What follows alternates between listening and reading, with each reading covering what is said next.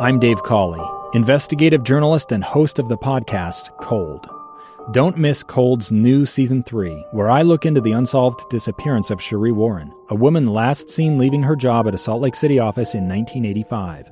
Police cast suspicion on Sheree's estranged husband and boyfriend, but never made any arrests or recovered Sheree's remains. Find Cold Season 3, The Search for Sheree, anywhere you get your podcasts. Welcome to Counseling on Demand. Here's your own private therapist. Anywhere, anytime. Fred Riley. What's up, everybody? This is Counseling on Demand featuring Fred Riley. Hey, thank you so much for tuning in to yet another podcast. Counseling on Demand, we're talking about mental health issues, giving some advice, some ideas, and keeping track of new trends in the mental health area, hopefully giving you some takeaways. As a matter of fact, today on this podcast, we're going to be talking about some mental health trends that I think are pretty important. One of those trends is mental health apps that help you, over 300,000 of them actually, over 300,000 apps for your phone that are touted to discuss or give guidance for your mental health.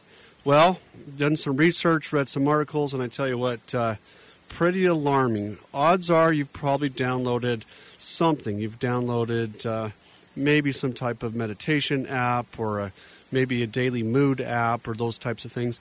And I think, these apps that are like logs of mood, almost like a journal, like a mood journal, I think those are apps that are, I think we can rest assured that they're pretty decent, pretty straightforward apps, right? And as a matter of fact, I recommend some apps that help people dial in meditation to a certain type of music and so forth, duration, those types of things that they like. Again, mood journal, maybe therapeutic assignments, that type of thing. But unfortunately, this study that I read, it's really unfortunate. It talked about over 300,000 apps in the mental health arena. Listen to these numbers. This is kind of scary, but at the same time, it kind of doesn't really surprise me. And the reason why it doesn't surprise me is I think there's a lot of mental health therapists, psychiatrists, and so forth that see the opportunity, unfortunately, with iTunes and the rise of applications. I think they see an opportunity to throw $1 or $2 their way, right? And they have apps that will help you. And the idea is good, right? The idea is good because we want to be able to, just like this podcast, for example, maybe this podcast is helpful to you because you get to listen to some ideas in private. And the idea of the apps is, hey, they're cheap, but centers, therapists, so forth, they can put together some apps that can throw some money together pretty quick. And, on the fly, advice on the fly, information on the fly, those types of things. We want access to those types of things. Well, good idea, but like anything, right, we have to kind of dial it in. We have to be careful. So listen to this. A study, so this year, there was an investigation by some authors, and they discovered, that's the wrong, hold on just a minute here, that's the wrong reference here. Let me get back to this one. Okay, so they took, in this study, 73 random mental health applications. Okay, 23 random mental health applications. And what they found, where did we go here? Let's see. They found that only 2, okay, so out of 73 apps, they found that only 2 mental health apps, right, only 2 out of those 73, okay, so arguably the only 2 found randomly out of 300,000, only 2 of those were substantiated through studies, through data from a professional, academic standpoint. So when you're investing your time in these mental health applications, good idea, but wow, that's kind of scary, isn't it? 2%, or only 2 out of the 73 actually had scientific backing. And what they talk about is being mindful that there's going to be key words, right, that indicate that this is science-based work, so on and so forth. But that doesn't mean there's research behind them. As a matter of fact, there's a couple professors and underclassmen that are putting together some pretty successful applications.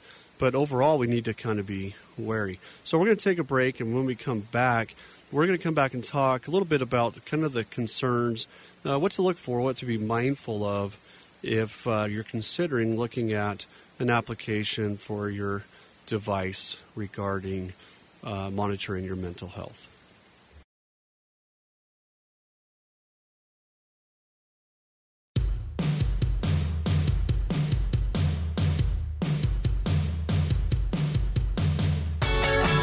So we're talking about mental health apps, right?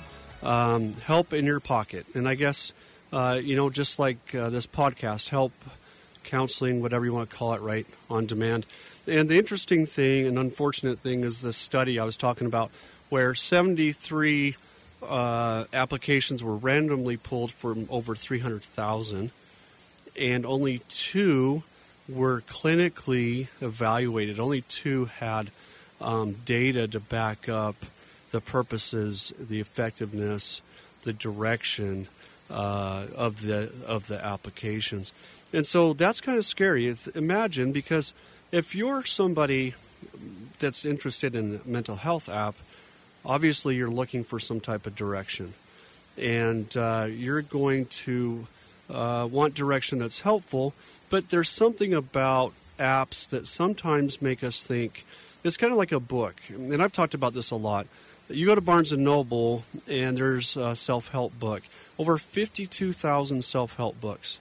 And my thought is, okay, for some reason, if there's text between 2 hard pieces of cardboard, in other words, a book, we assign somehow automatic value and application to ourselves. Do you notice that? Do you notice that, boy, all of a sudden we're looking at gospel truth on these things because this is an author that has been published? And there's good elements, but not always applicable. So getting back to these applications, there's kind of this assumption that because these apps have made it into the App Store, that they're actually higher rated. As a matter of fact, I think the 73 apps that they pulled were the higher rated apps. We're going to assume and lean upon the monitoring, the suggestions for mood changes, and even diagnosis. I tell you what, that's kind of scary if you think about it.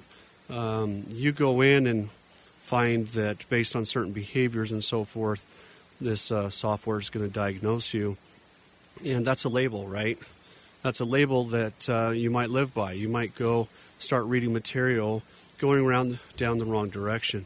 You could feel quite overwhelmed or deflated. So these apps, long ways to go with these apps. I'm glad this article came out, actually, and hopefully you are too, because this article exposes, right, the cash cow of, hey, anybody can throw an app down.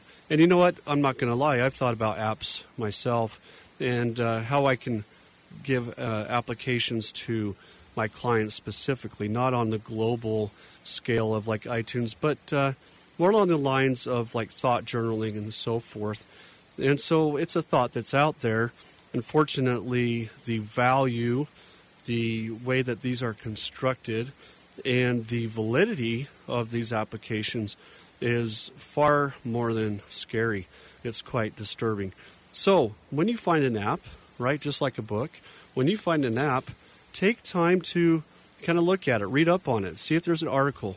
I can't remember the name of the facility, but there's there's one professor that does for working with cigarette cessation, and another one that they're working on is working with eating disorders. And those are the 2 that we know have been scientifically evaluated and backed up through study and so forth.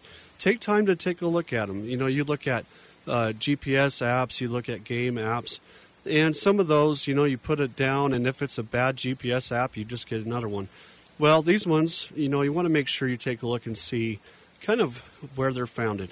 Now, again, a warning here really fast, and that is scientifically based is, I can say that, but what is scientifically based? Are these back through journal articles, through raw data, that claim that science says? Well, science says a lot of things, but that doesn't mean that app is based upon that. So as you are interested in improving your mental health, or as you're interested in monitoring, logging, following your behavior, your moods, looking for help apps for other people, bear in mind that you're in a good direction, but also bear in mind, like any book that's written, you have to take it kind of in stride. How does this apply to me? And I think most importantly, if it's along the lines of advice given and diagnosis, I would be mindful right now to be pretty wary. Take it with a grain of salt. So that's this idea here with apps. They're out there. 2 out of 73 were found to have validity to what they were doing.